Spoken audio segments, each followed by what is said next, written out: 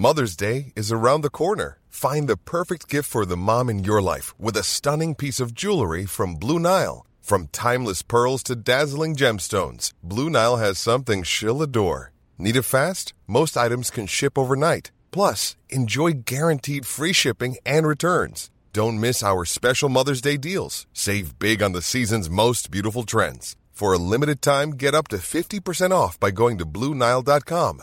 That's BlueNile.com. In a sudden flash, it all comes clear. It's a eureka moment, an epiphany. Hi, I'm Marcus Smith, host of the Constant Wonder podcast. The world offers marvel, meaning, and mystery around every single corner. In nature, art, science, culture, history, we talk everything from bees and beetles to obelisks and asteroids. Experience the thrill of transformative encounter. We'll bring more wonder to your day. Listen to Constant Wonder wherever you get your podcasts. Hi everyone, just before we get this next history hack outing going, just a reminder to say that we are on Patreon. If you head to patreon.com/history hack, you can see all the amazing tiers that start from just £3 a month. But we know that supporting a pod that you might not listen to all of the episodes on, for shame, you may want to just tip us for an episode. So we have signed up with Ko-Fi. So if you go to ko-fi.com/history hack, you can tip us for an episode that you've listened to and quite liked. So whichever way you're able to support us, whether that's just sharing the pod with your friends or being able to support us financially, we cannot thank you enough. So without further ado, hello and welcome to History Hack. It is a hedge hopping sortie today, and we're going to be looking at something maybe a little different to what you've come to get to know with these episodes. Because when we look back at the Nazi war machine, history tends to be colored by the shades of grey of the good Wehrmacht or the clean Luftwaffe or the bad SS. The Pershing of the 50s and 60s gave us gallant heroes and Gala the Gagarin, but pushing back against the darkness, we've started to see that there was a lot more to it.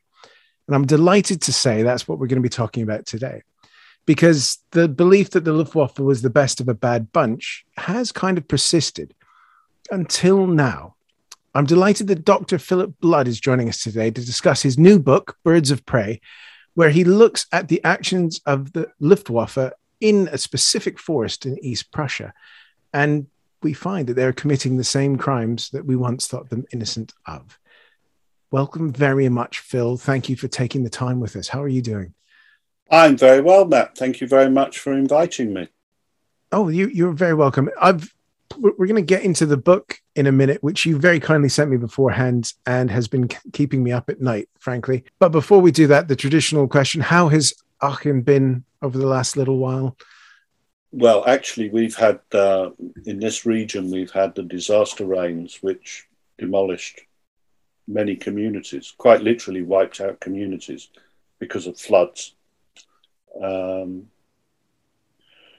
the whole period of lockdown, it's not been too good. I don't think we've suffered in Germany like people have in Britain. We seem to have coped with it a little bit better. There hasn't been the crazy behaviour that you see and reported in Twitter and what have you. We've just sort of gone ahead. We wear our masks. We've taken our vaccines. We've just got on with life. A lot of people obviously have suffered. We've had huge community losses from shops disappearing, small businesses disappearing, friends' pubs disappearing. There's a lot of that. Whether it'll recover, I'm not too sure. The government has tried very hard with a funding scheme to look after the community, but I'm not sure it's enough. Ourselves in the house, well, as you know, I'm more housebound these days because of circumstances, but my partner, Bettina, she's running around doing sports, keeping me busy, making sure that I do my full amounts of work and writing every day. A good woman cracking the whip, that's what I am ruled.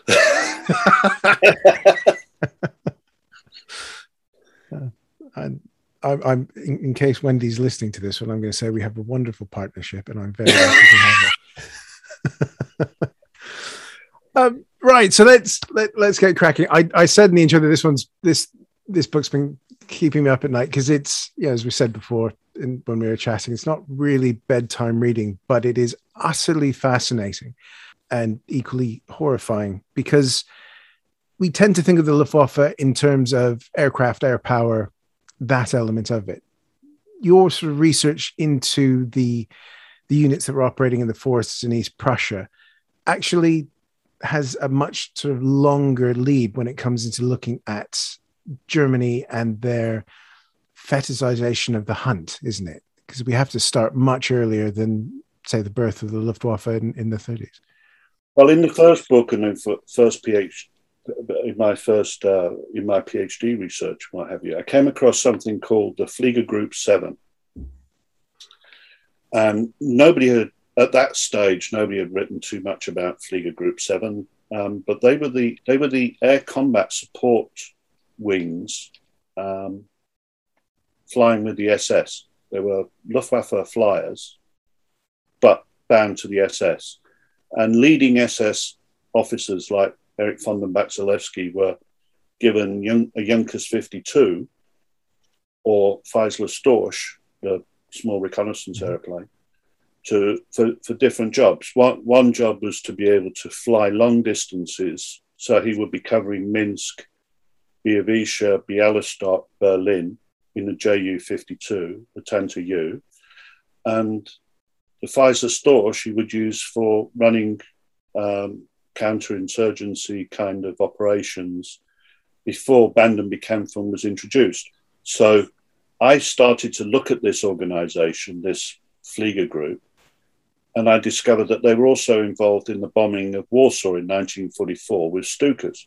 So the more I started to look at the role of the Luftwaffe in operations, the more I noticed that the Luftwaffe had a high intensity involvement in operations. So if you look at the Kopfpack raid, where the partisans march 1,500 miles into German territory, it's the Luftwaffe using Messerschmitt 110s and Ju-88s, trying to cover the area to find out where the partisans had gone.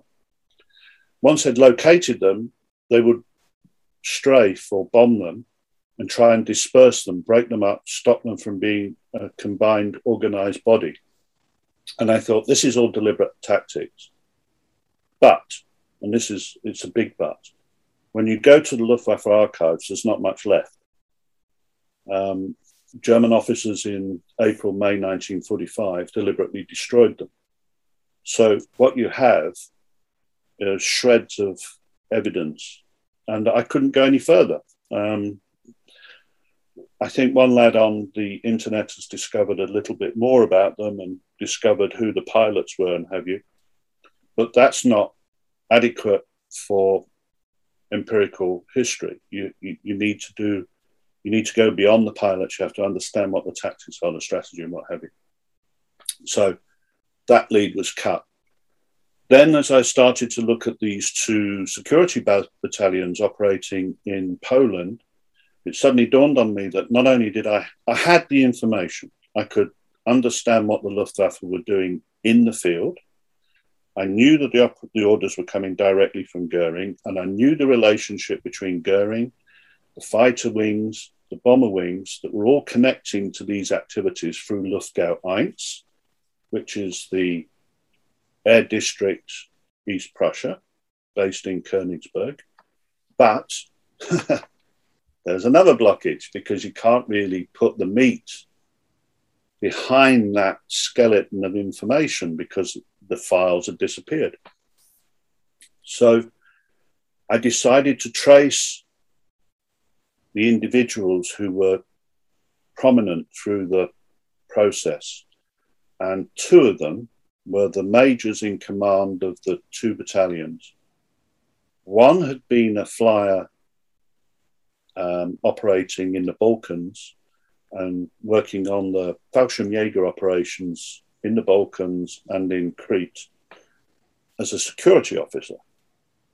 That's behind the wheel, making sure that the ground is safe for flight, all that good stuff.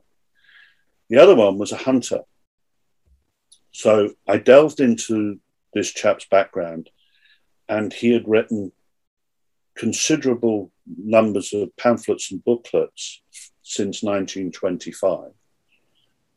So the more I looked into that hunting point with that guy, the more I started to ask questions about the German hunt. And at one point, I can't remember when it was, probably around about 2010, I decided that I had to go full on German social history of the German hunt. And so what I discovered was the hunt had been liberalized in 1848. And in the rise of Germany in the 1840s. Could I just ask, what do you mean by the hunt being liberalized? Well, it had been an aristocratic prominence in the sense that the prime lands of hunting were controlled by the aristocracy. Mm-hmm. Okay. And they would not allow anybody but themselves to hunt those grounds. And during the Liberal Revolution of 1848, one of the few things that the Frankfurt Assembly committed to was the liberalization of the hunt, which was part of this idea of German manhood, German folk. And I'm talking about in terms of not folk, the people, but folk, like as in folk music, folklore, which later becomes folkish ideas. Those concepts started to emerge there as threads in middle-class identity. And hunting enabled middle-class men to find a pastime and a profession outside of their workplace. So they're creating a profession as engineers, railwaymen, chief engineers, bankers, civil servants, even becoming professional soldiers.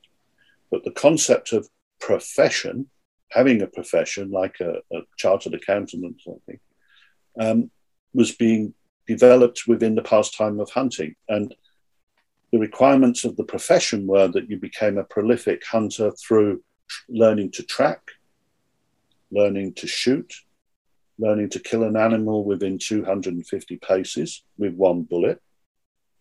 And you had to have the right equipment, the right regalia, the right etiquette, the right manners, blah, blah, blah.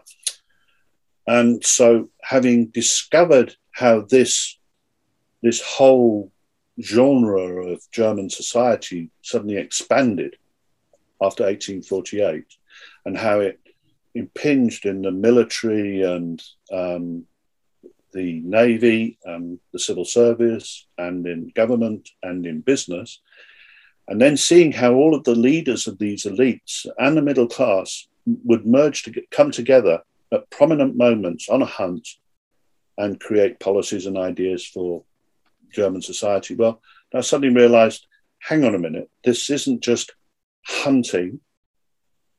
This is an extra governmental activity. This is a societal activity. This is a culture which is working against what you think is happening on the ground level. You think there's universal suffrage, which there is in Germany. Yes, there is. Probably before Britain. But while there's an expansion of democracy or appearance of democracy on the ground level in the working class, middle class, and the upper classes, what you've actually got is this strange grouping of middle class, upper class, aristocracy, and royalty working as another form of shadow government, if you like, for want of a better term. And up until 1914, even though they're Germans, they didn't have a code. And what struck me as odd was there's no code, but they were creating precedent, which says we're creating an honor code without actually creating an honor code, but we have an honor code. I mean, I know that sounds crazy. Seems very un-German. Yeah, because you think, hang on a minute, Why haven't they written loads of stuff? But they are writing books. It's just that nobody's got a definition of what is the German hunt. What they have is the Bavarian hunt, the Hessian hunt, and the Rheinische hunt, and whoever. But they don't, they didn't have until 1914 a German hunt. And this forester comes along called Reisfeld, and he produces a book which basically codifies the hunt up until that stage. And it's a pretty barren affair.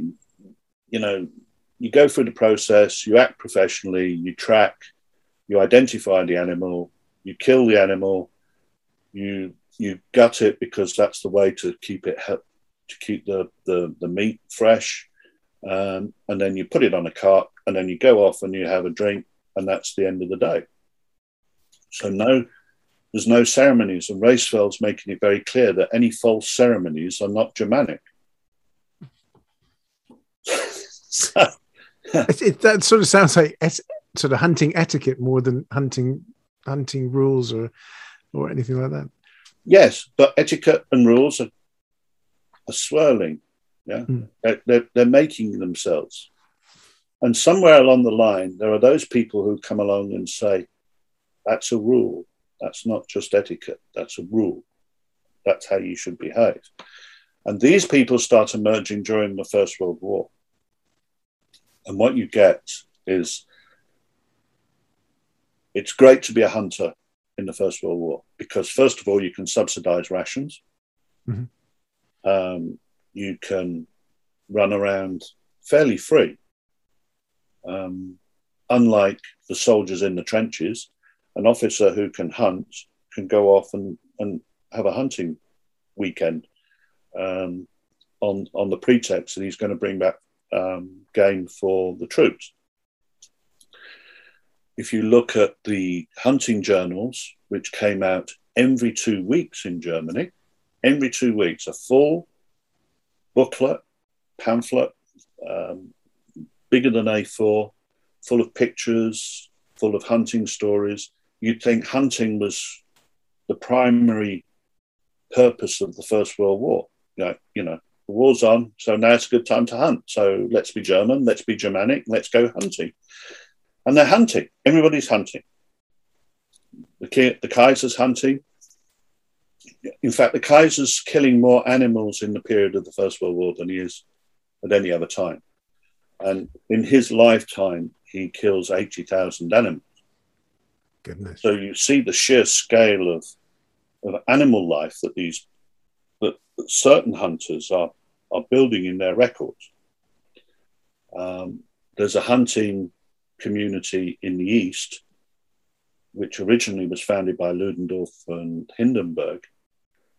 And literally German officers and generals and kings, the various different federal kings, turning up to this hunting reserve and shooting wild animals for R&R. And we've used we use geographical information systems, maps, GIS, and we've mapped where all these animals have been hunted. And locked into that story, we had two stories, two little stories. And this may or may not interest you, but it's Richthofen. And Richthofen arrives in the East to shoot a stag, and he's being watched. You think he's being observed in the air battles. When he hunts this stag, every bit of his movements are being recorded. So how he picks up his rifle, the eye to rifle, shooting, killing, coordination, they're all recorded. And some chap writes this huge report on the ability of the fighter pilot to kill a stag with one shot. Well, of course, he gets his Paul le Mérite and is very famous and what have you. And he goes off he's invited by the Duke of Pless to shoot or a European bison. And the bison are very rare by this stage. They've been pillaged in Russia on the east. And there's this one herd left, but they've granted him the right, because of who Richthofen is, in 1918, to kill this bison. And I couldn't believe it. I was reading this story in Miss Daisy, or Princess Daisy, which is a book about an English lady who was married to the Prince of Press. She wrote this book in the 20s. And she's telling the story of how Richthofen arrived. So I went to Richthofen's book, and there's the story of him shooting the bison. So if you like, I didn't have the file because a lot of the First World War records of the German army had disappeared, but I had the story of two different accounts from the bison killing. Then I had the account of the stag killing, and I could see how Richthofen dealt with this hunt. And now it might sound strange, but there was no ceremony. There was no hailing and wailing and all the rest of it. I think when the European bison was killed, a bugle sounded, but that was the Halleli, which is to say there's been a kill. So everybody must move and gather and quickly sort out the animal, to make sure it's dead, which is partly a humanistic thing, but also to gut it, to stop the meat from rapidly deteriorating. So I had all this story of Richthofen, and I could work out what the First World War fighter ace, how he was being depicted, how he was being looked at, how he was being understood as this hunter in the skies. So when I first read again the Luftwaffe operator, the major of the 2nd Battalion in the forest in the Second World War, I knew where he was coming from, because I've been able to track the development behind him since 1848 up to the point where he becomes Goering's personal hunter. And that in there led me to understand the kind of hunter that Galland was, because Galland was a prolific hunter, and so was Joachim Marzay, and so was Hartmann, and so was Günter Rahl. And Günter Rahl was a big hunter in Bavaria. And then Eugen Meindel, and then Ramke. But then another group came out, who were the anti-hunters. And you see people like Ernst Udet, Hugo Junkers, but most of all, perhaps the most prominent anti-hunter was Hans Ulrich Rudel. So you could see that there's one group and there's another group. So, okay, I'm saying to you that there's this trend from 1848 to the Second World War, which is this hunt, which we can discuss some more of in a minute. But at the same time, there's a counter hunt. There's a different kind of flyer hunter. And then there's the other flyer hunter, if you like. Yeah. Rudel's hunting T-34s and all the good tanks he destroys, but he isn't going to run around in a field because, by his own words in his book, he's the son of a pastor, a Lutheran pastor, and he doesn't rate it very highly. And he thinks, I turn up at Goering's headquarters and he's wearing a medieval hunting uniform. Well, what's that all about? Because he doesn't understand it. Whereas Galland will wander around being a hunter and think nothing of it, because he was brought up on a hunting estate by his father, who was, I believe, a gamekeeper. And so it was normal for him. And then you start piecing them together, because if Goering is in the hunter world, and Richthofen's in the hunter world, and Galland's in the hunter world, and Immelmann's in the hunter world, and Rahl is in the hunter world, you can start to piece together a social profile. But then you have to take into another consideration, which becomes excessively complicated. And is this now a good time for you to ask a question before I go even more detailed? I'm looking forward to the detailed bit, actually. I think it's interesting now because the two groups that you're speaking about are the two sides of the Luftwaffe that you do see. You have that Gauland camp, and then you have Udet, who quite clearly didn't really like getting his hands dirty a lot of the time. So you can see why he wasn't a hunter. But it starts making what from the outside and from a cursory reading is this unified group, actually starting to see the different sects within it that start pushing against each other as things goes on. And I find that really fascinating. Well, you see, what surprised me most of all was the hunter who took over the forest operations on behalf of Goering. After the war, he wrote a story about what life was like in Goering's headquarters. And he wrote about Ernst Udet being the most useless shot he'd ever seen. I found that really quite surprising, because if you look at the first book that was ever written about Richthofen, where his shooting is discussed, there is that constant link that turns up later and later in German literature, which is the best fighter pilot is a hunter. Yeah? The finest fighter pilots are hunters. And when they shoot somebody down, they run off and cut a piece of tail off or whatever they do, right? When Goering's biography is written in 1937, the first thing that's said about him is he can kill a stag with one shot.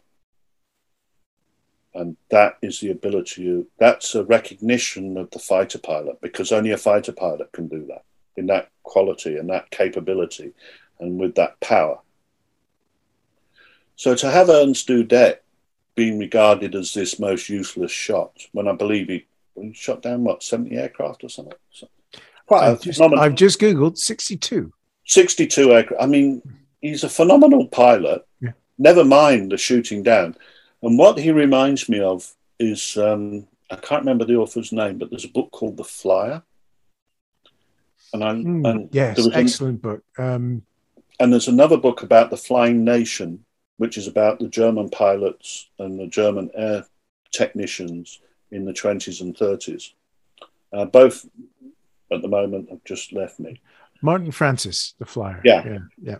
And then there's that other one, the Nation Flying, or the Flying Nation, where he talks about the German flying in the 20s and 30s. I think it's Hugo Junkers and all those people he talks about. Vague memory now, a long time ago since I did that. But in there, they're making a distinction that the flyer is a technocrat. He's the new man, he's modernity. Mm-hmm. And what I had to understand with the way they diminished Udet was that they were diminishing modernity.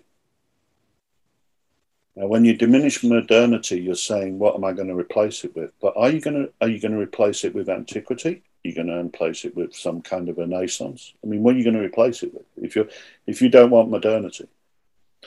And what Goering did in the 30s was to rewrite the German Hunt Code, which never really existed, but there was a Hunt Code.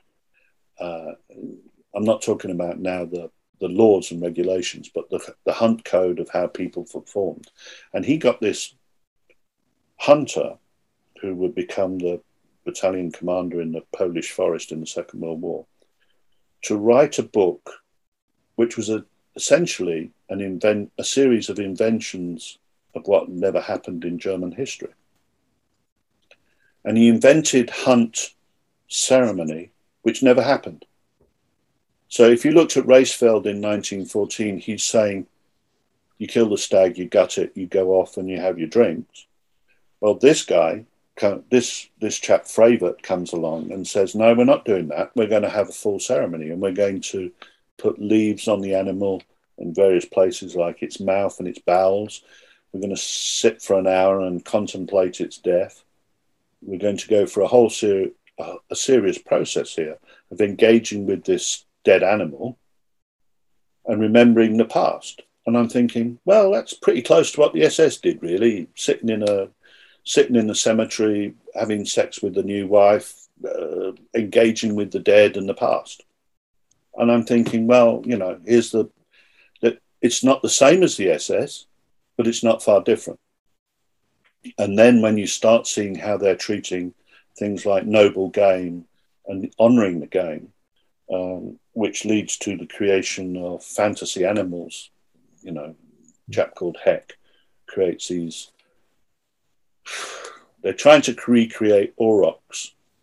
But in that breeding process, you see the relationship, the Nazi relationship to race and genetics and eugenics and how you're going to breed a new society. And we've always thought the Luftwaffe was never part of it, because we simply used to believe whatever Adolf Garland said or Gunter Rahn or any of these people. But those people never talked about the stuff that they were actually doing, which is this, which is looking at animals that are being bred with Germanic qualities, which are going to be the future animals of the future German forests. So already in the 1930s, you've got Hermann Goering creating a German hunt, which is not the German hunt. He's recreating it. And that's why I'm very definitely saying it's the Nazi hunt, because it breaks away from German traditions and German methods, which are very simplistic. And it embraces all this ceremonial, this folkish ideology, this dogma of Nazism, and leads to, ceremonies of people standing around Heil Hitlering and all of that stuff, which, where did that come from? Because it was never there in 1914. And that led me to have to looking closely at Eric Hobsbawm, who's a late British historian who worked on the idea of invention in history and invented history. And it struck me that Eric Hobsbawm had the perfect models to comprehend what the Nazis were trying to do in the 1930s. And once I'd unlocked the scale of their ambition, then all the other bits fell into place. Because if you're going to create massive, great big 16 hands size animals to roam around in a forest, you've got to have a lot of space. You can't do that in German forests, because German forests have been humanized, for a better word. And so you've got to push them east. So you need big forests. And if you're going to have big forests, then you're going to put them on your borders. And if you're going to put them on your borders as a blockade to, I don't know, Marxism or the Soviet horde or the Russian horde or the Mongol horde or whatever you're pushing that bulwark of forestry against, then you want an air force which is not just an air force, it's an army, an air mobile army. And so what you see is while the forest and the hunting story is being developed, you see on the other side that the Luftwaffe story is emerging. And the forest and the hunting is incubating the new Luftwaffe. So this technological arm that we would think of as being ultramodern is actually basing itself on made-up ideals of the past. Yes. Fantasies.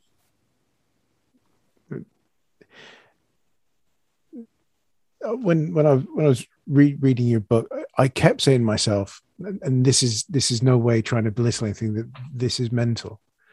You would think with this,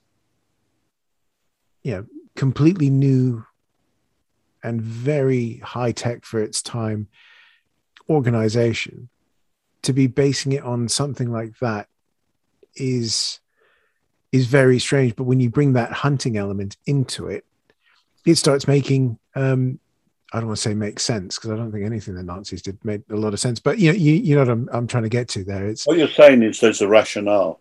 Yes, exactly. It's not altogether comprehensible by modern standards, but there is a rationale which appears to fit a logic, however crazy that logic is. And I understand how you feel, because when I first sat and looked at this and I thought to myself, hang on a minute.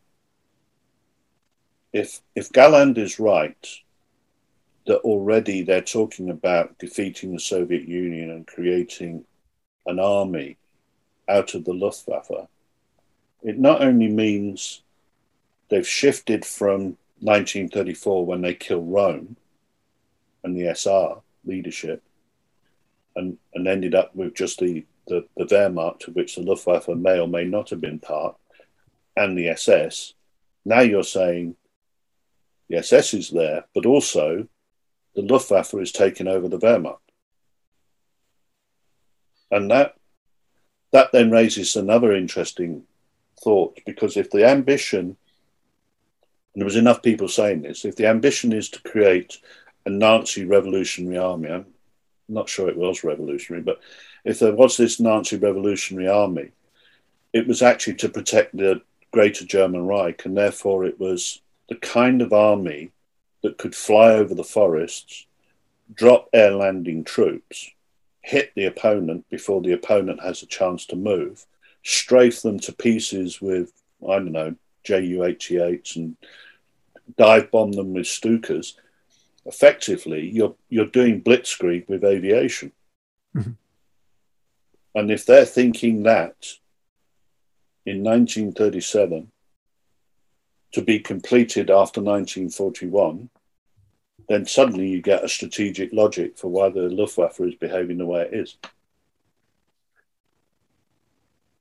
And that's when I decided that this whole project was turning into a metaphor, not just for the hunting and for Goering's honor codes and the ambitions of the Nazi state, but it was also a metaphor for what the Luftwaffe was going to become. Mm-hmm. Yeah.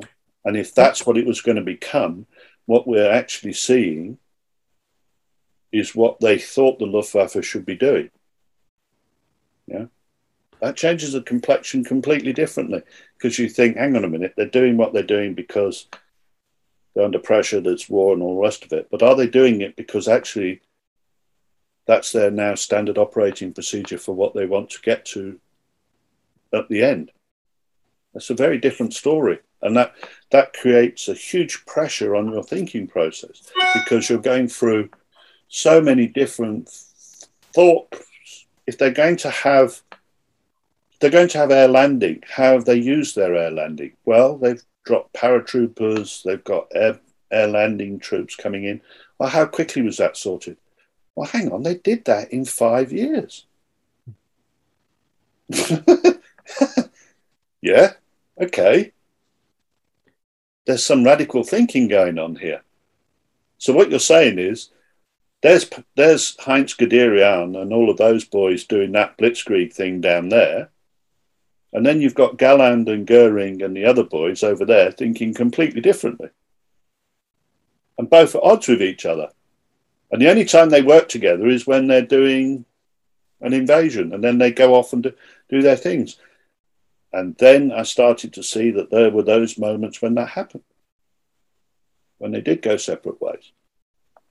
One of them, of course, is Crete. Another one is what went on in Norway.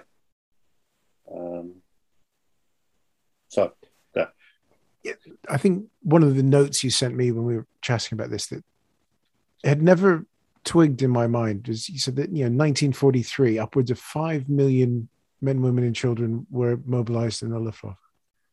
Yeah, I'd never considered that the Luftwaffe as an organization being that big. Yeah. You're looking at me like I should know. That has never crossed in all the years of reading about them and stuff. they've always come across in a lot of the histories I've read as almost the junior arm in the great scheme of things. But they're not. They are a huge, as we're going to get into, a huge organization with their fingers in so many pies you wouldn't think of. Well, because another thing that people don't understand about the Luftwaffe is that it's got all these industries built into it.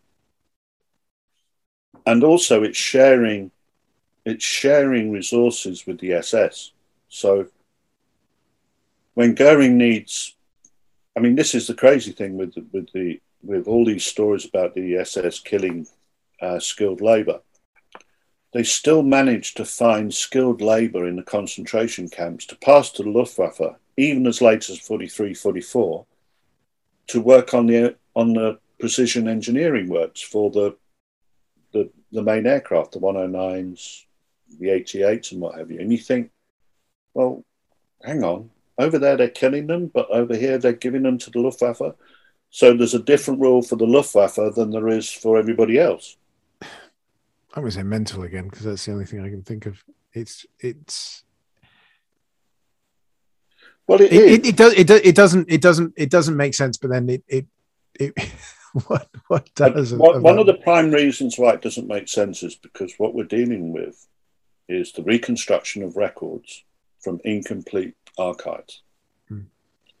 So, okay, I know how detailed the evidence strands are and threads in the book because they were checked, double checked, and then analysed through scientific methods. But if somebody said to me, oh, it's not true that the Fallschirmjäger were being set up for becoming an army on its own, I would say I disagree because of the conversation which Ramke had with Goering in 1944, before Normandy, about who is going to control the paratroopers in the future. And Goering is telling him then, even then, it's always been my way, ever since the back days when I was a student under Schlieffen and all of that we were going to have a revolutionary army like the French. Well, okay, the levée en masse and all of that is one story, but he's talking about something where aviation and military operations are like light years ahead of what goes on in Vietnam and what goes on in the Gulf War. And you would think that all of those people who've studied American military aviation, who've also looked into the Luftwaffe as, the precursors to their story, you would have thought they'd have picked up on it. But it didn't. Nobody had. So the Luftwaffe is this, what is it, a couple of 100,000 fighter pilots and bomber pilots, and then there's this land operation of ground troops, and then there's the Fallschirmjäger, then there's a few flak troops. Then they move the flak troops out and they take all the Hitler Youth in and make them man the guns. And the story just gets watered down without anybody really asking the question. Go back to 35. What is this Luftwaffe meant to be? That's a hard story to work out. And I think I've got some of it, maybe a lot of it, but there's still things that need to still be looked at. So, yeah, understanding what that intention is makes what follows more understandable, because you can see what the goal was as opposed to what the outcome was. Yeah, I mean, here's one thing. There's a huge debate among scholars and interests in aviation that the Germans didn't produce a 4-engine bomber. Right? Everyone goes crazy about that discussion. And, well, it should be a Heinkel 177 with 4 engines and all that stuff. If you're creating a land-based armed force, which is air mobile, why would you need a 4-engine bomber? Because you're fighting a different world then, aren't you? Yeah. And if Britain wants to be on its island, okay, fine, there's the channel. Britain isn't going to do anything on its own. Can't come unless the Americans get involved. And if already Russia's out of the game, If that's how you're thinking, I'm saying, Russia's out of the game, there's just Britain on its island. You dominate Europe. Why do you need a 4-engine bomber? Apart from if you want to bomb more and more of London and Manchester. Well, okay, fine. But that's not going to be your thinking in 1935, is it? If your ambition is to have Lebensraum in the East and you want to set up an empire, you have an armed force or a mobile force like the British have in the British colonies. And who keeps going on about the British and the colonies? Hitler. No, that does make a lot of sense. Well, yeah. I've always thought that.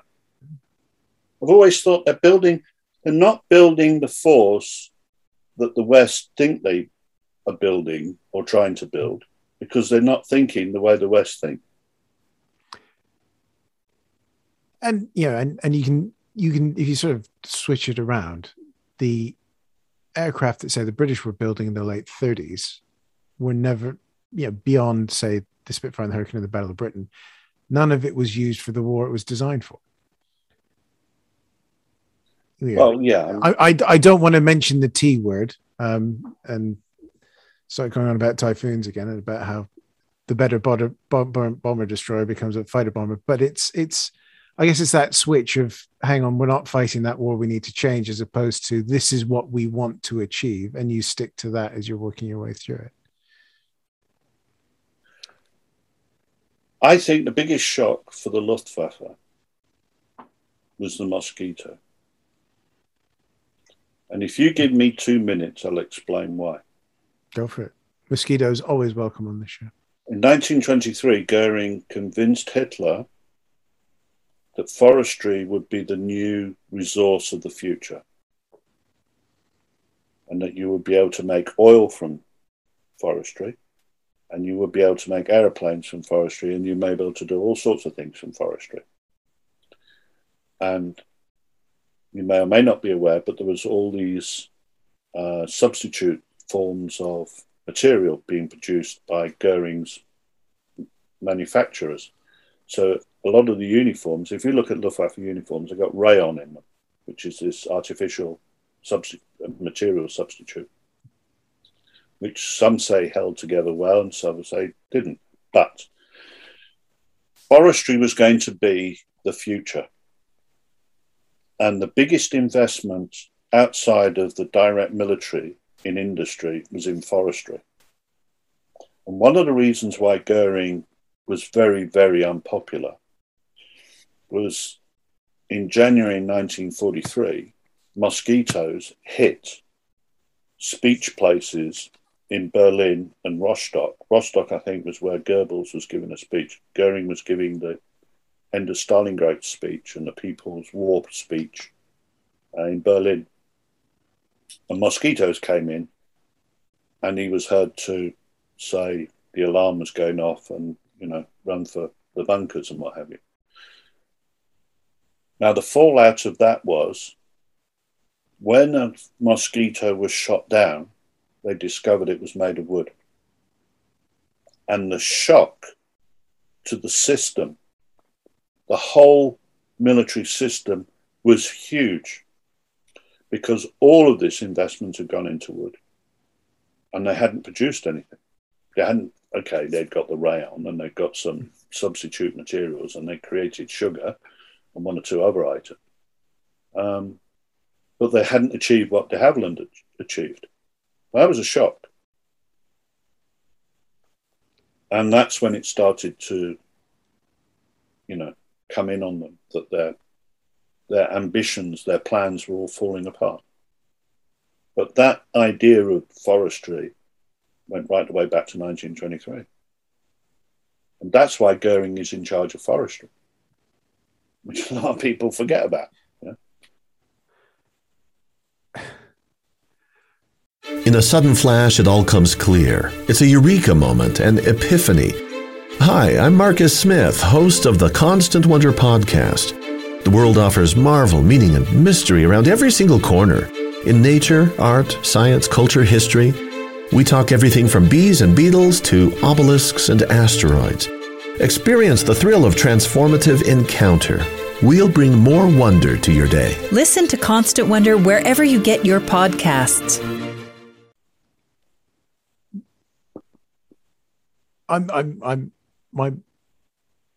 Now that you've mentioned that, and having just read your book, which is all about the Luftwaffe in a forest, the speech raids have always been the ones that I've enjoyed reading about, because it's the ultimate, thumbing of a nose to an opponent. But when you start putting those elements together, and as we're going to start chatting about the forest and German psyche going back even further, that wasn't just embarrassing. As you said, it was shaking to the core the belief that they'd been working on within the Luftwaffe from day one. Well, before day one. Yeah, but what I don't understand about the Royal Air Force, and they're not perfect in all of this, because that was a great raid. But if you go back to 1940, I can't remember what it is, WA2 or something, the bombing code rules and whatever you had. WA40, is it? The ones where you're not allowed to go anywhere near people. And all of that. But so they come up with this ridiculous plan to bomb German forests. And the idea is they know that Goering has got ambitions for the forests, economically, but they also think that the forests have got some spiritual impact on Nazi thinking. And they picked that up from Goering. They've not got it from anywhere else. They've got it from Goering. And it comes from the times when people like the RAF and Henderson and Halifax have met Goering, and they've heard about the forest. And Goering's incredible offer, if I give you 5 stags, can we have Poland or Czechoslovakia or whatever the agreement was? Well, that was when sort of Henderson was completely taken in, wasn't it? Yeah, but he was a Lulu. I mean, he's another one of these running around with a gun, being a hunter, and everybody's socially equal. I put him in the book because he was actually saying in English what people thought about the hunt, and it showed how the idea of the hunt could transfer across countries, societies.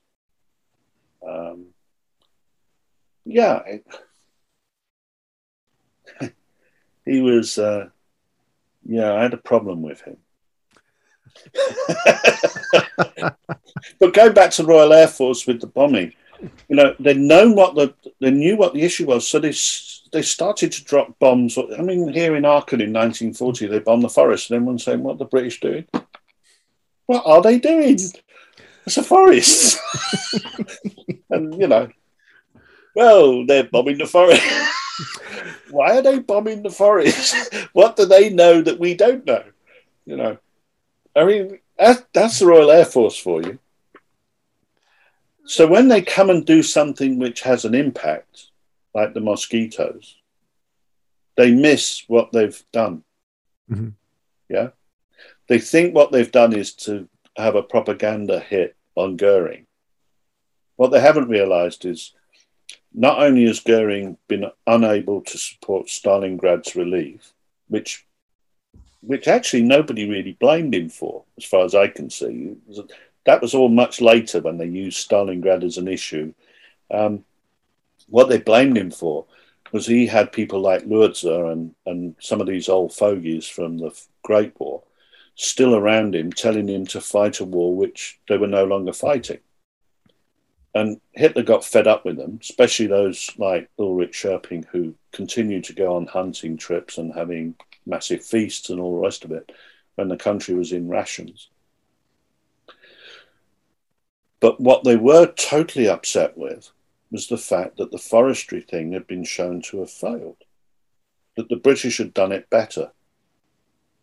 The problem is he couldn't have done what the de Havilland produced because he didn't have the glues coming from, the balsa coming from the colonies and what have you. And the Mosquito in every sense is some kind of Empire aeroplane, isn't it? Yeah, it's constructed from Empire. All the goodies come from Empire. If you don't have the Empire, you certainly can't build that from a an Airfix kit in in Britain because we haven't got the gear. So you can't make a mosquito out of elm. No. So you've got that Canadian pine, you've got the balsa coming from the south, and they're coming in. I mean, for me, I know they're coming where they're coming into. They're coming into Manchester on Manchester liners. And then they're being shipped from Manchester docks straight to de Havilland. So you know the routes, you know the stuff, you know how it's coming in, and you think, yeah, great. The Germans can't do that. They haven't got the raw materials. They haven't got the good stuff to build that kind of airplane. So they're always going to be stuck. And of course, Hugo Junkers had left such a stamp on aviation thinking in certain quarters. They couldn't get out of that either. So that was like, we have to do it that way because he did it that way. Okay, fair enough. I'm Sandra, and I'm just the professional your small business was looking for. But you didn't hire me because you didn't use LinkedIn Jobs. LinkedIn has professionals you can't find anywhere else, including those who aren't actively looking for a new job, but might be open to the perfect role, like me. In a given month, over 70% of LinkedIn users don't visit other leading job sites. So if you're not looking on LinkedIn, you'll miss out on great candidates like Sandra. Start hiring professionals like a professional. Post your free job on linkedin.com/people today. Burrow's furniture is built for the way you live. From ensuring easy assembly and disassembly to honoring highly requested new colors for their award-winning seating, they always have their customers in mind. Their modular seating is made out of durable materials to last and grow with you. And with Burrow, you always get fast, free shipping. Get up to 60% off during Burrow's Memorial Day sale at burrow.com/ACAST. That's burrow.com/ACAST. burrow.com/ACAST. And it comes back, and again, it comes back to the forest. They have this obsession with it, but it doesn't give them what they need. Well, it's Goering again in the 30s. He sends out some leading forestry scientists. He gives them commissions in the Luftwaffe and sends them off to the Amazon to learn about deep wilderness, what they call Urwald, which is, primeval forest. They then come back and start writing these books about what the forest should be. So the forest in Poland are declared by this guy to be impenetrable, which is funny, really, because the German army marched through it in 1941. And you think, well, if Hermann Geier and the 9th Corps of the German army, with all those tanks and troops and God knows what else, can march through there, it can't really be that impenetrable. Can it? So you sort of look, well, hang on a minute, how is this impenetrable? What are they going to do? And then they think it's impenetrable again in 1944, but we're going to come back to that. No, that's right. But while it's being invaded by the German army in 41, the dude who thinks it's impenetrable is going to write a book or series of pamphlets which goes around to all the German army officers saying, these forests are impenetrable. Now imagine what that does to your thinking. You're a general and you've got a load of panzer divisions and what have you coming along and you're trying to deploy them. You immediately say, well, I'm not going in that forest because it's impenetrable because the dude has told me. But the Soviets, they say, well, where have all the Germans gone? which, is a hoot. And you're thinking there's something really strange going on with these Germans. That it's like they're creating a philosophy and then believing it. So not testing it. There's no, let's see if this works kind of thing. It's, we know this works because we've got faith in the Führer and Goering and all the rest of it. And they've said this is going to happen. So, yeah, it's going to happen. And then when it doesn't, they all look at each other like, well, okay, now what are we going to do? They write the fairy tale and then they go all in on it. Fairy tale. Wish I'd used it in the book. You can have that one for free for the next one. Thank you very much. You're so kind, Matt. Well, I'm here to help, Phil.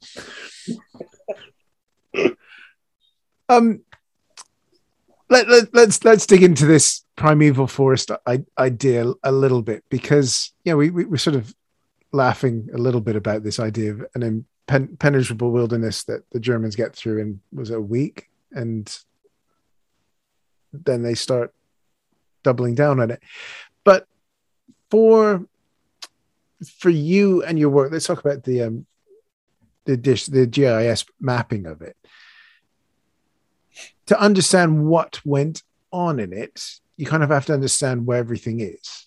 And whereas it may not be impenetrable in being able to get through it, being able to understand what goes on in it, you found to be very difficult to start with, didn't you? Well, the biggest problem was that the German soldiers wrote their reports with references to a map. And the map didn't have any references on it. So you couldn't understand how the report worked in the map, because the maps that the Bundesarchiv were keeping were sterilized of all references and numerics and what have you. So we technically had to rebuild the maps through Polish maps that had been produced in the 20s and 30s by the Polish Forestry Administration. And once you digitize the German map back into the Polish maps, we could then work out, by plotting various positions of the German units. So you could work out where the battalion headquarters were, you could work out where the companies were, you could work out where the ghettos were, the prison camps, right the way down to the killing sites of individuals, either German soldiers being killed or killing victims. And of course, we could do the full layout of how an operation would take place when a Jagdkommando conducted itself in a tactical exercise. So we had to first get that map, and I would say that was the hardest job. And it took my partner, who's a geographical information system scientist, an awful long time of recreating a digital map out of the evidence we had. Now, let me just dial back one brief moment here. I'd almost given up on this project, because in 2010, I wrote an article for the Holocaust and Genocide Studies, and I pretty much said to Richard Holmes at that stage, we can't unlock this. We physically cannot unlock this because we don't have the references. The maps have not survived with references, so we don't know how to link everything up. Can I just ask, where did the references get removed? Do we know that? No. All we've got is a blank map with the edges cut round. It's almost like we don't want to see anything. So literally just sort of trimmed off the edge bits would have got the... Yes. Wow. And what we can't tell is when it was created originally, whether that map was on a large table in the Forest Administration headquarters, and that they would step down and look down on the table from a height, like an aviation map where they trained on a galley to go over a large map area to understand how terrain works. Because if you look at the map, you would have to lie across on your belly to get to the middle of it to mark things on it. I mean, this thing is huge.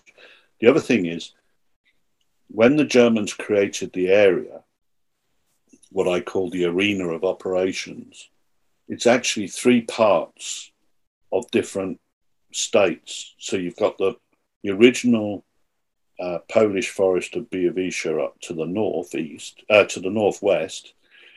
You've got the swamplands of Belarus, and then you've got verging onto the edge of the Ukraine. And it's in this kind of crown point of 3 territories that the Germans have taken maps together and tried to piece them together to say this is the new Lebensraum. So, 3 parts of the Arena of Operations. So you've got the original Polish forest of Białowieża up to the northwest. You've got the swamplands of Belarus, and then you've got verging onto the edge of the Ukraine. And it's in this kind of crown point of 3 territories that the Germans have taken maps together and tried to piece them together to say this is the new Lebensraum. So if you're living there and you're in there all the time and you know where all these places are and you've got a unit in that town, and that town, it's easy for you to say, right, okay, well, I know where X is and I know where Y is, I know where Z is.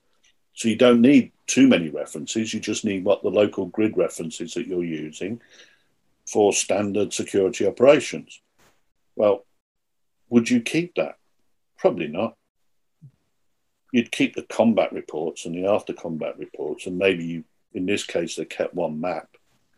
But all the working papers, which were then practical at the time, they probably just got binned. You know, why would you keep them? Yeah. So there was a lot to discover. And so what we did was to recreate the whole scene.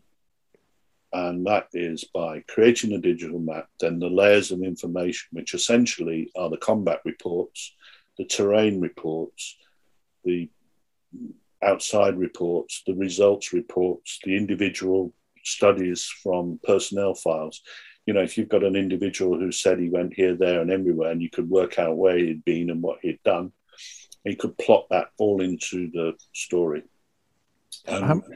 Sorry, go on. How many layers did the map have in the end? As someone who's used pinpoint in a previous life. Some maps had as many as 35 layers. Wow. One map with all the little combat operations, which I pulled because it was too complex. You couldn't. I can see it on a screen, I can manipulate it and look at it, but reading it in a book, it would just look like a spirograph, if you remember spirographs. And I thought, it says a lot. It shows all the activity. It shows a wealth of activity. I mean, they must have been running somewhere in the region of 30 or 40 patrols per day. And the way they covered space was not by going out and coming back. It was going from one point to the next point. That's why you needed to understand the map, how the map worked and where the places were, so that you could re-put the unit back into its place and say, okay, he's going from A company to headquarters battalion, or he's going to A company that strong point to strong point X over there. And they'll march anything up to 35 kilometers. And if they stopped at night, they would stop at night, create a little camp, do their thing, and then move on next morning. I mean, the one thing you know about the Germans, and I understand why they do this, they don't patrol at night. Because in that forest, it's black. You know, I've been there at night. You step out a few yards and you're in total blackness. There's no way you could find anything. And I guess, and that also brings in, out in the dark is where the bogeyman lives, isn't it? When you're on a patrol, you're sort of cut off, and as we're going to get onto the bandit hunting and things later on, it's scary out there. It's in the summertime, it's incredibly oppressive. So it's like this intense heat, which you think in a forest you wouldn't be getting, with thousands and thousands of bugs. I've never seen so many bugs in all my life. We turned the light on, and I just, wow, the room was just full of bugs. I thought, Christ, this is staggering. And then in the cold, wow, is it cold? I don't think I've been that cold for a long time. And in the snow and the ice, it is truly uncomfortable.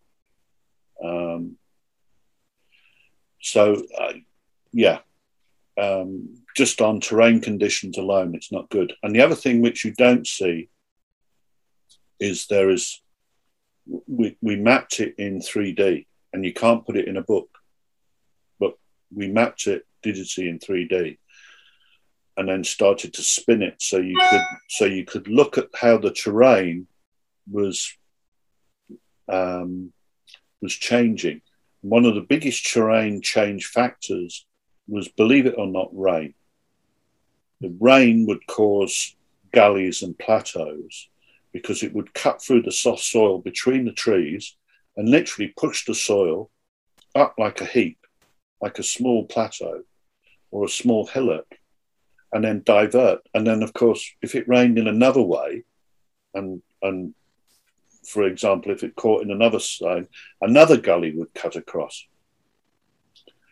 So we went to where one German soldier was killed, and I went to it 3 different times. And the place where he was killed, the terrain had changed 3 different times over a 7-year period. That's incredible. And so you can't say that that's what the terrain was like, but you understand certain things. What the terrain told me by studying it was why people got the injuries and the wounds that they did in certain places. So I know he was cresting a plateau when he was shot in the throat. Yeah, yeah, because that would be the first thing someone that was scanning that with a rifle would see, would be head and shoulders, wouldn't it? Yeah, yeah. Mm. And the thing about the partisans is they're not idiots, not at all. But you wonder who they are, because they say they're Russians. But I wonder whether sometimes they're Poles. You can't tell. It's very, very difficult to tell.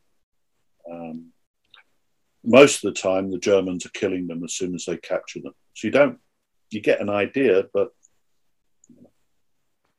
well, let's get on to that, because this term, which I'm about to butcher in my best schoolboy German, which is Bandebekämpfung.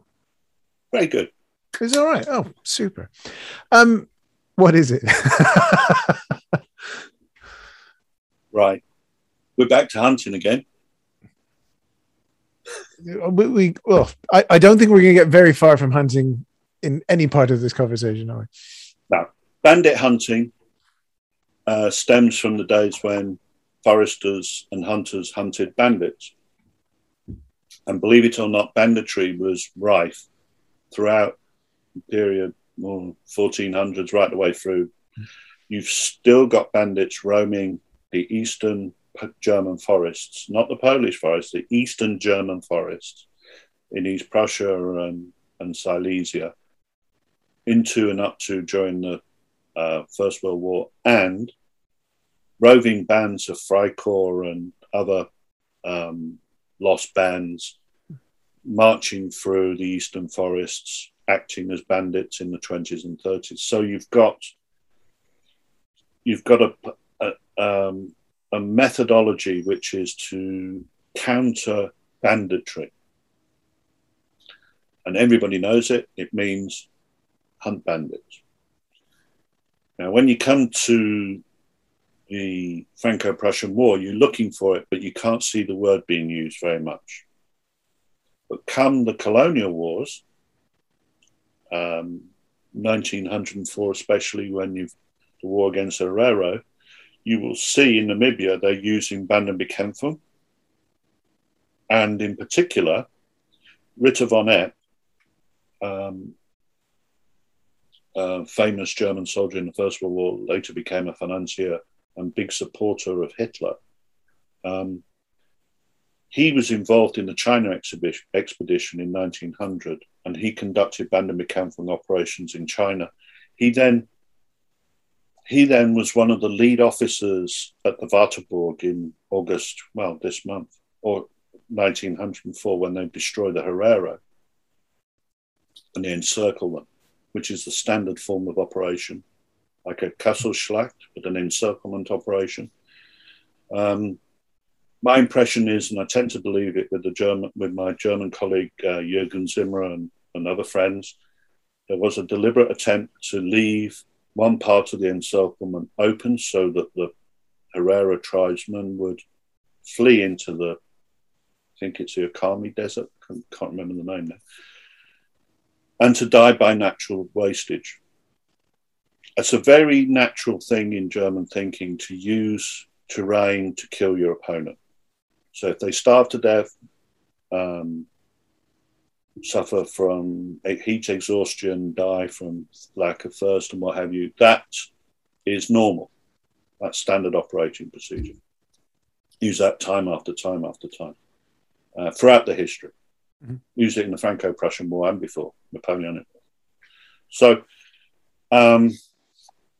Bande-Bekämpfung, having gone to the colonies, comes back to Germany with Ritter von Epp in 1919. There's something called the Rata Republic, the Red Republic in Munich. The Freikorps and the right-wing military units, paramilitary units, suppress the Red Republic in Munich in a particularly vicious way. And they use the Wartburg encirclement method against Munich. They pacify the whole thing, they destroy them. Many hunters involved take great pride in killing communists like vermin. And that's Bande-Bekämpfung.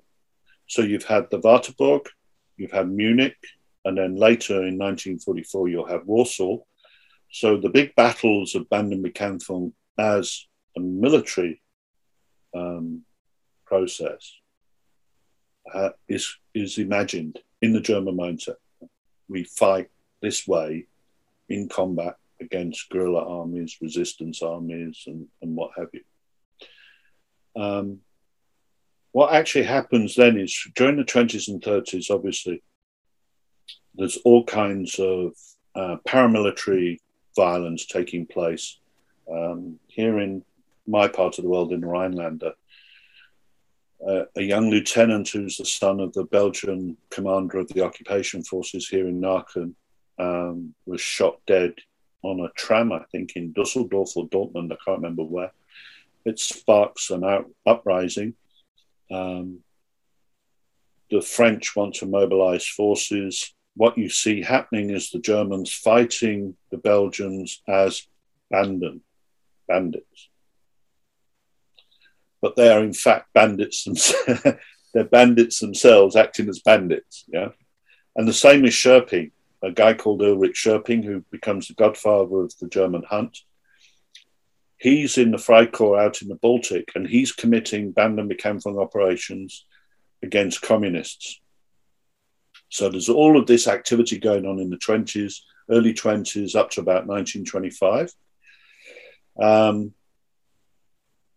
Then it kind of settles away because you've had the mandates post-Versailles, you've had all the troubles. There is a period when everybody goes quiet. Then, of course, we have the Great Crash and the mayhem, and people have got other things to worry about, like mass starvation and unemployment.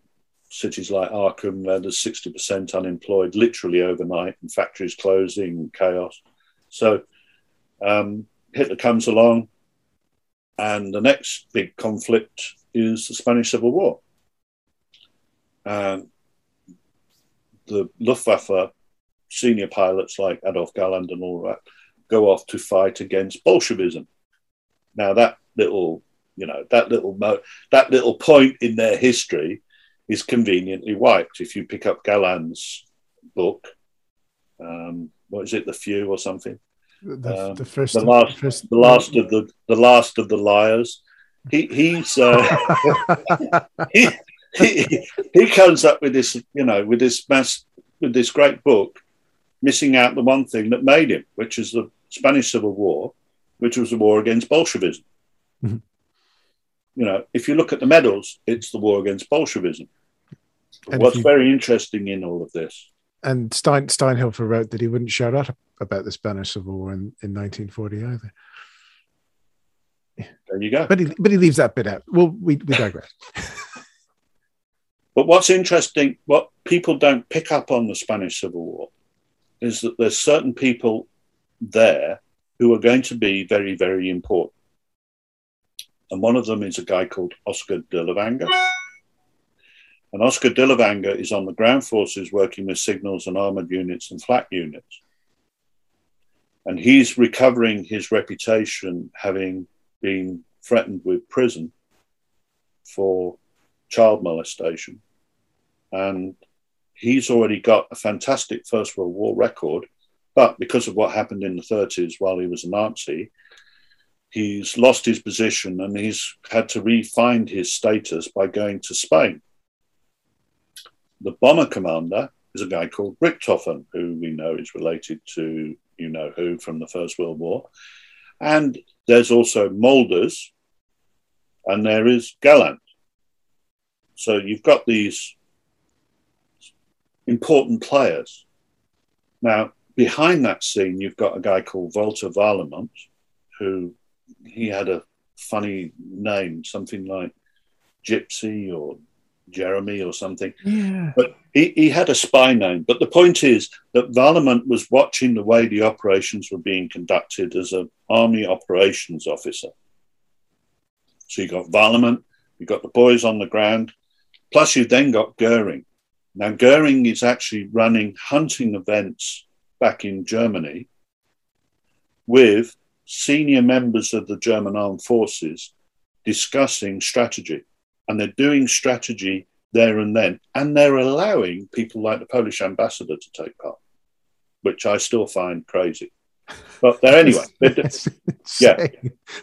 Right. So you've got all these people who you're going to fight soon adding their input into these activities in Spain. Anyway, we're digressing a bit. So the fact of the matter is they were fighting what they believe were rebel forces, communist forces, terrorist forces, and they were using standard military methods, which is to bomb Guernica and to send out the tanks and then ground strafing and everything else. And yeah, they learn a lot of stuff, but it's not the learning of stuff that's important to me. It's the fact that they're there for a crusading mission. The crusading mission is National Socialism against Bolshevism. So you've now got two organizations emerging in the late 30s. One is the SS, who call themselves an anti-Bolshevik organization. And you've got the Luftwaffe, who are fighting as an anti-Bolshevik organization. So you've got these two running in a parallel. And I think actually you could say there's competition, but there's also massive cooperation between the two because they are the two Nazi organizations. So for the moment, let's just leave the army aside because the army is that other thing. But the two National Socialist organizations, one is the SS and one is the Luftwaffe, and you've got Goering and Himmler, and they're pretty much close. They've already murdered between them Ernst Röhm and the SR leadership. Again, behaving like Banden, but calling their opponents Banden. The following year, from the Röhm moment, Himmler presents Goering with a trophy, a hunting trophy at a hunting event to say, well done, what a good job we did on the 30th of June killing Röhm. So already they're all playing the hunter thing. Himmler, by the way, is a huge hunter. Spends all his time, if he can, hunting. And all of his people like Karl Wolff are all hunters. So you've got the SS coming along, nicely developing their own thing. The Luftwaffe developing their thing. You come to 1941, which is this critical period when they go to war against Russia. I'm going to skip a few weeks because there's been a lot going on. They've had anti-partisan conferences. Baksalevsky, the SS leader, has been doing stuff in the forest where you were looking at where they were killing Jews and communities and all the rest of it. But the thing for me is the death of Molders.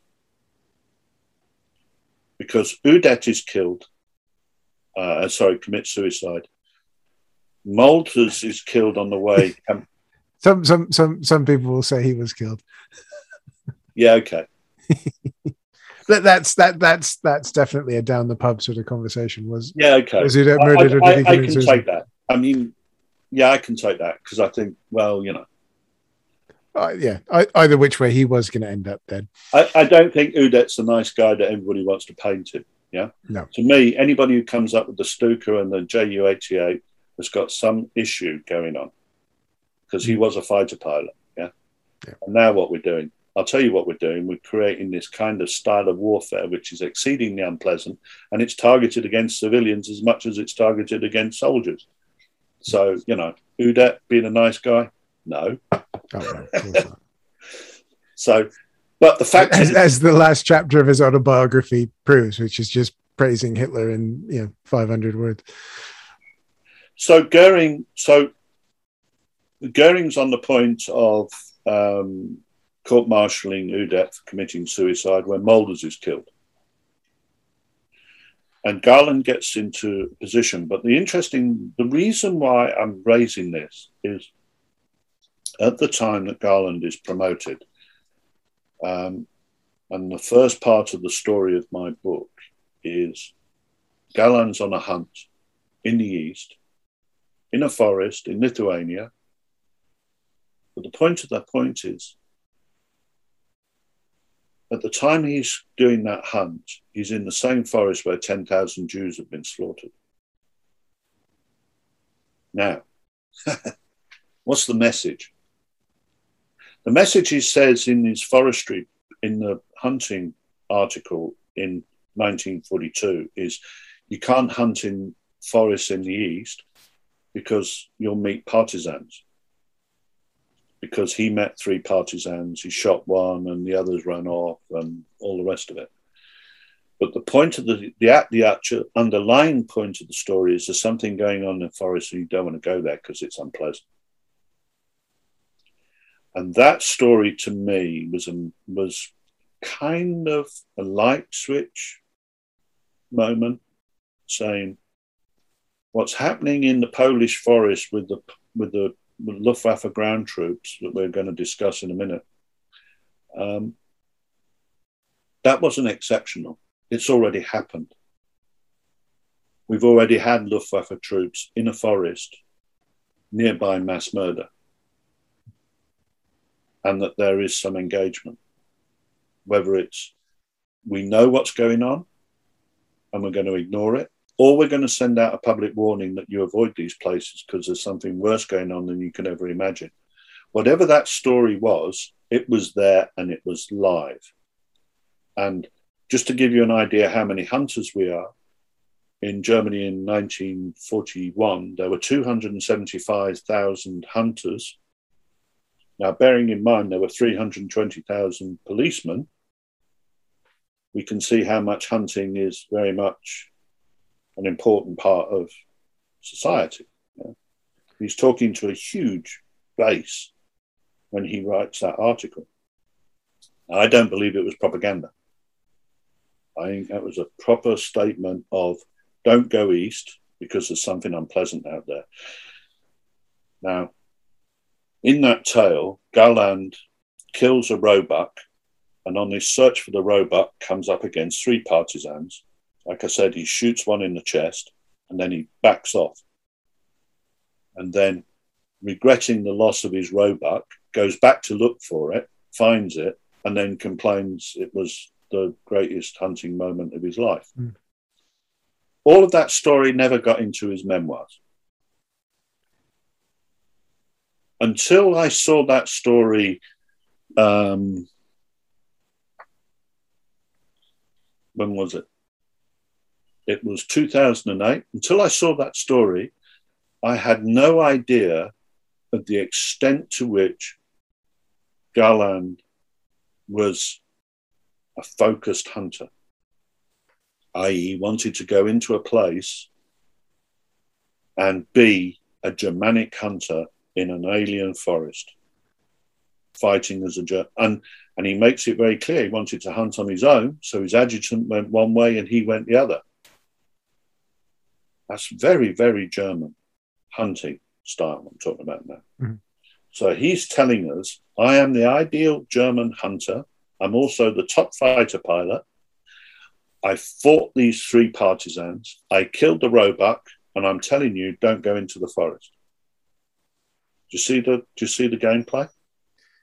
It's sort of saying, I've just about gotten out of this. You won't because you're not me. Yeah. And even if you do go there, you're not going to like what you see because there might be something ugly. There be dragons, basically. Yeah. I mean, he talks about the detritus on the ground, the trenches, the destruction of war. Really? Think so? Maybe. Or is it the grave pits of 10,000 Jews? I think there's a story there. Yeah. So having explained Galland, it's then very easy to explain Walter Freyberg, because when Walter Freyberg becomes Goering's personal hunter, he's creating the rules that Galland is going to abide by. Yeah? Mm-hmm. You see the roundabout? I know it's a roundabout way of doing things, but I've taken Galland's story and I've looked at somebody else's story to explain Galland's story. Because if you don't, you can't understand Galland's story on its own.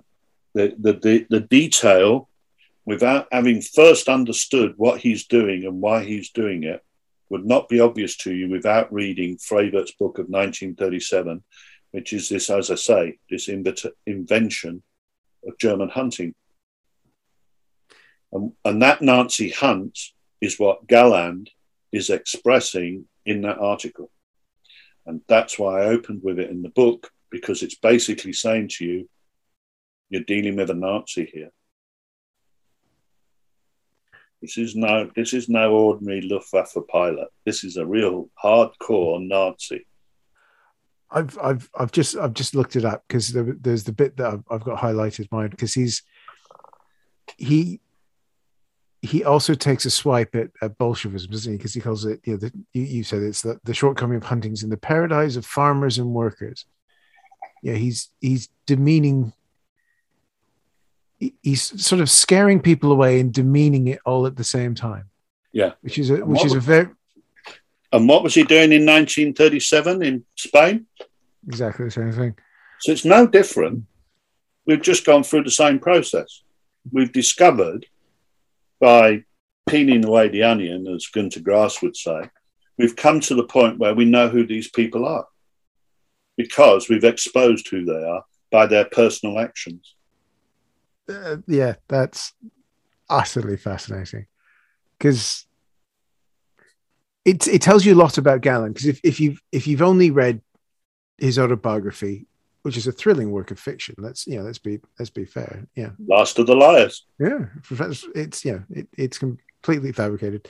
Well, it's not. It's very specifically designed. But when you look at it, and reading the opening bit that you've got in your book, you get an insight onto who the man was and the culture within which he was operating.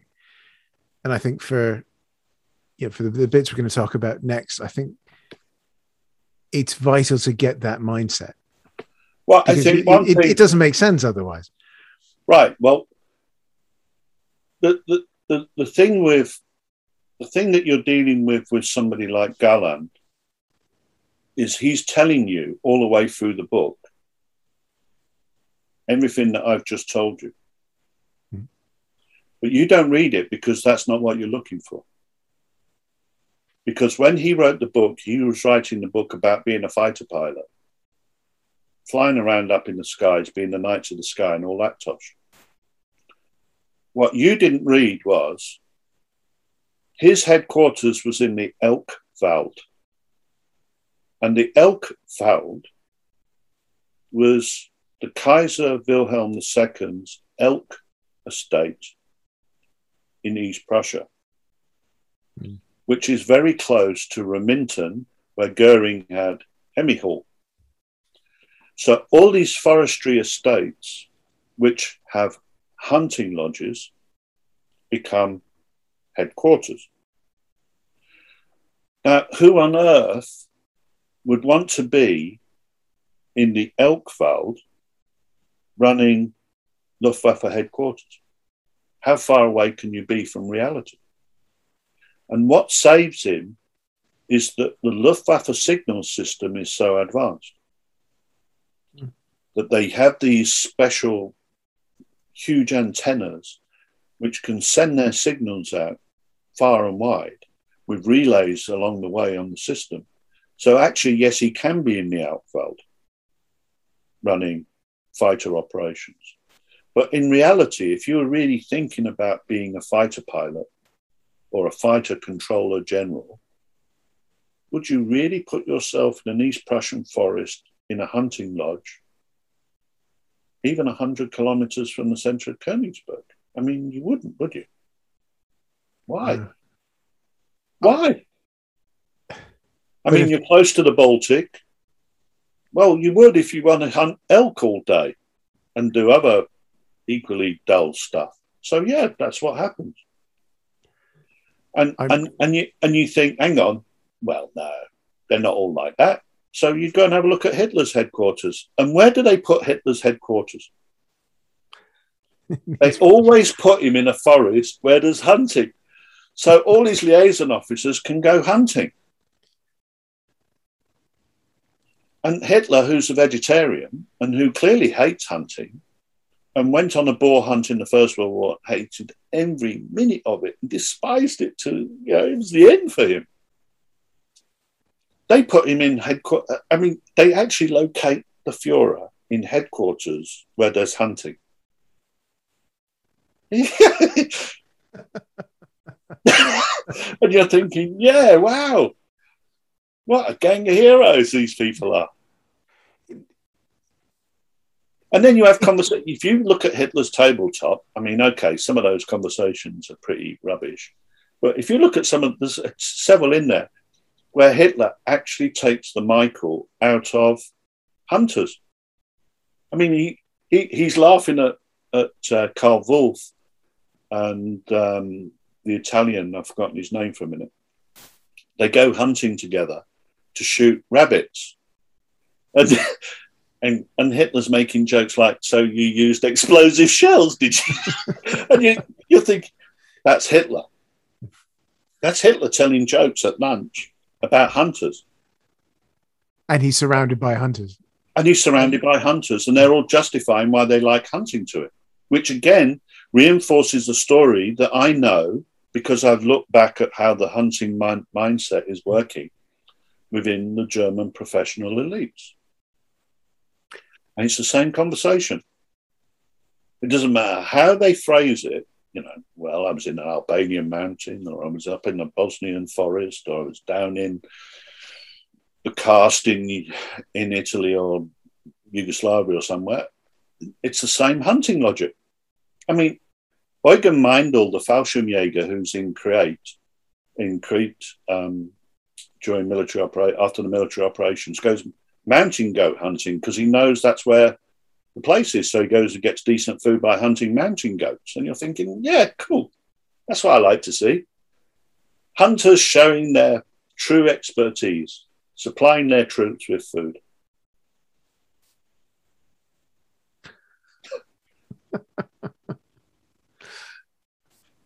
Oh, dear. I hate to be flippant, but there's a point when all of this becomes, you have to think, well, wow.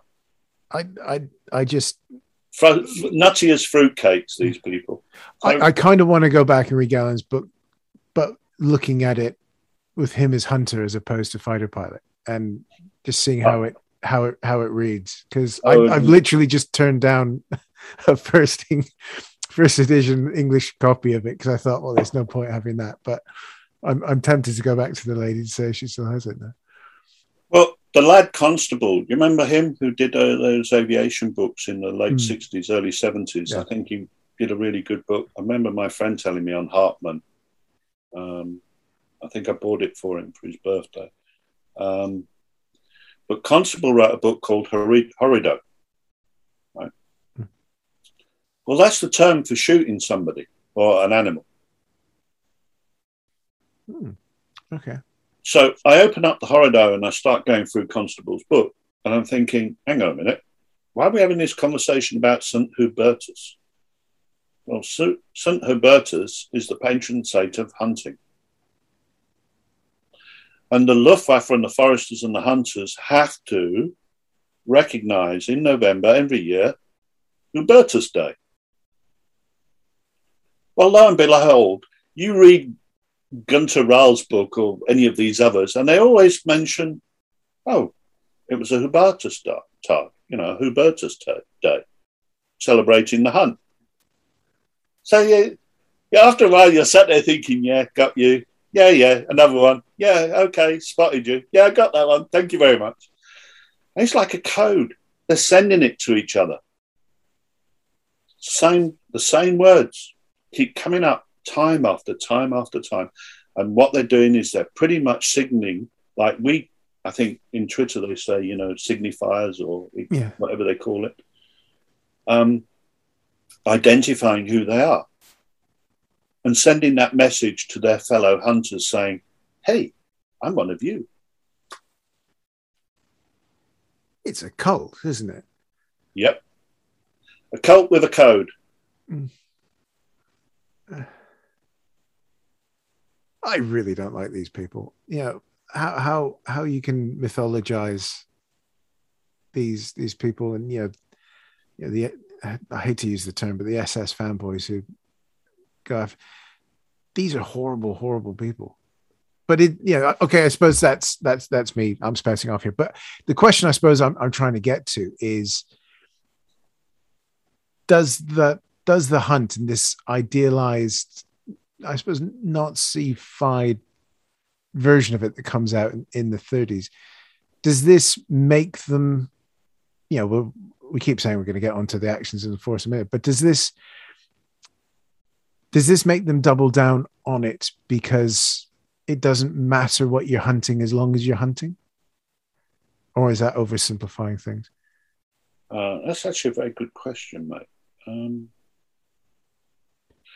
See, the thing that you have to dial back from that question is, are they only hunting honourable beasts? Well, the fact is, no.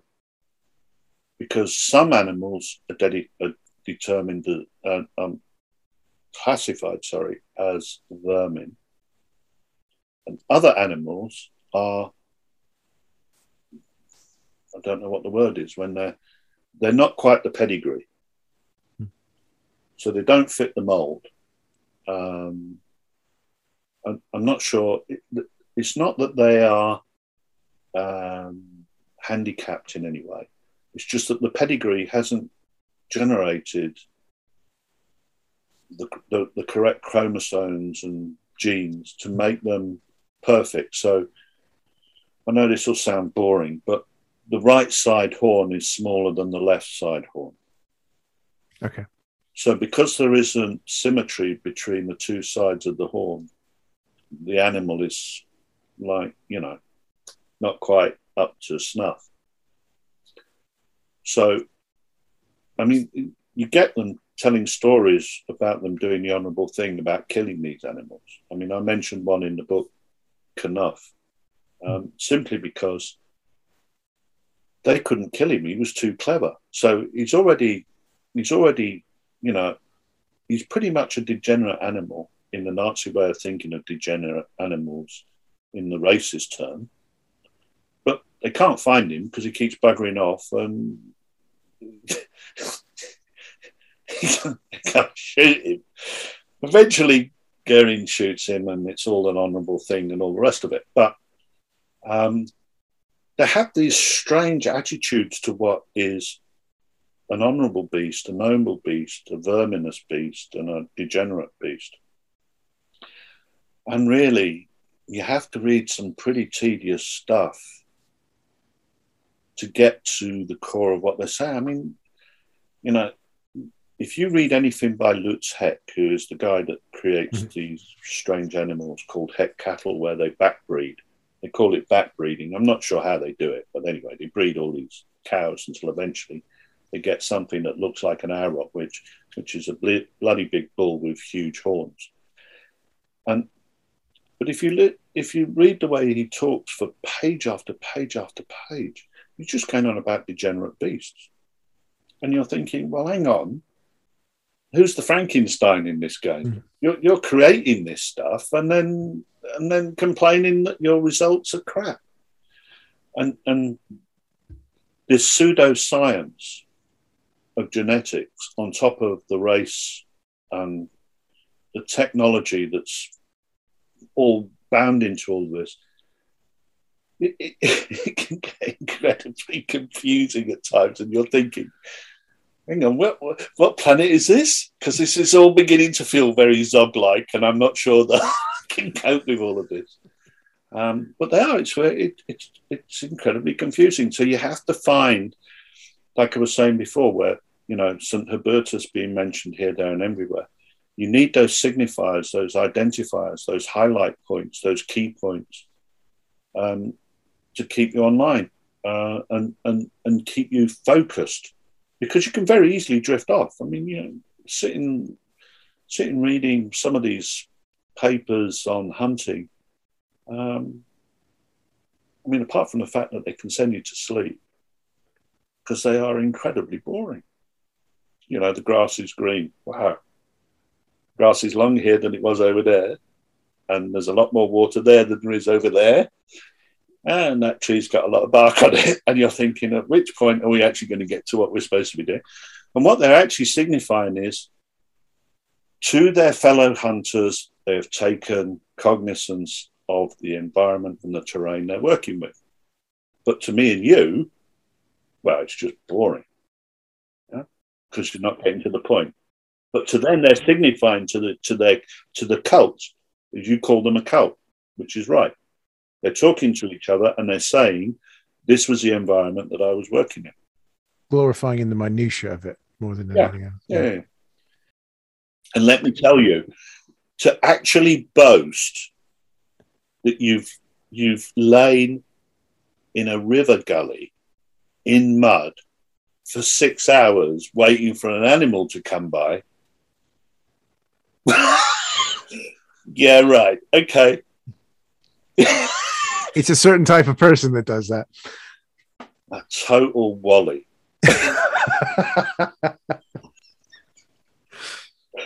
I'm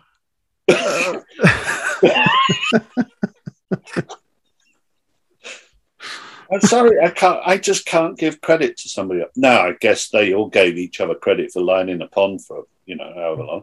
But to me, no. Because in the end, they cheat too. And this is something that I wanted to come back to. They cheat because, for example, they climb up on a high stand. They know the animals pass that way because that's the breeding route.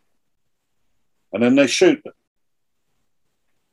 them with high-powered rifles from short range with a telescopic sight. And, you know, if you read Racefeld, he's saying, you know, open sights between 50 and 125 meters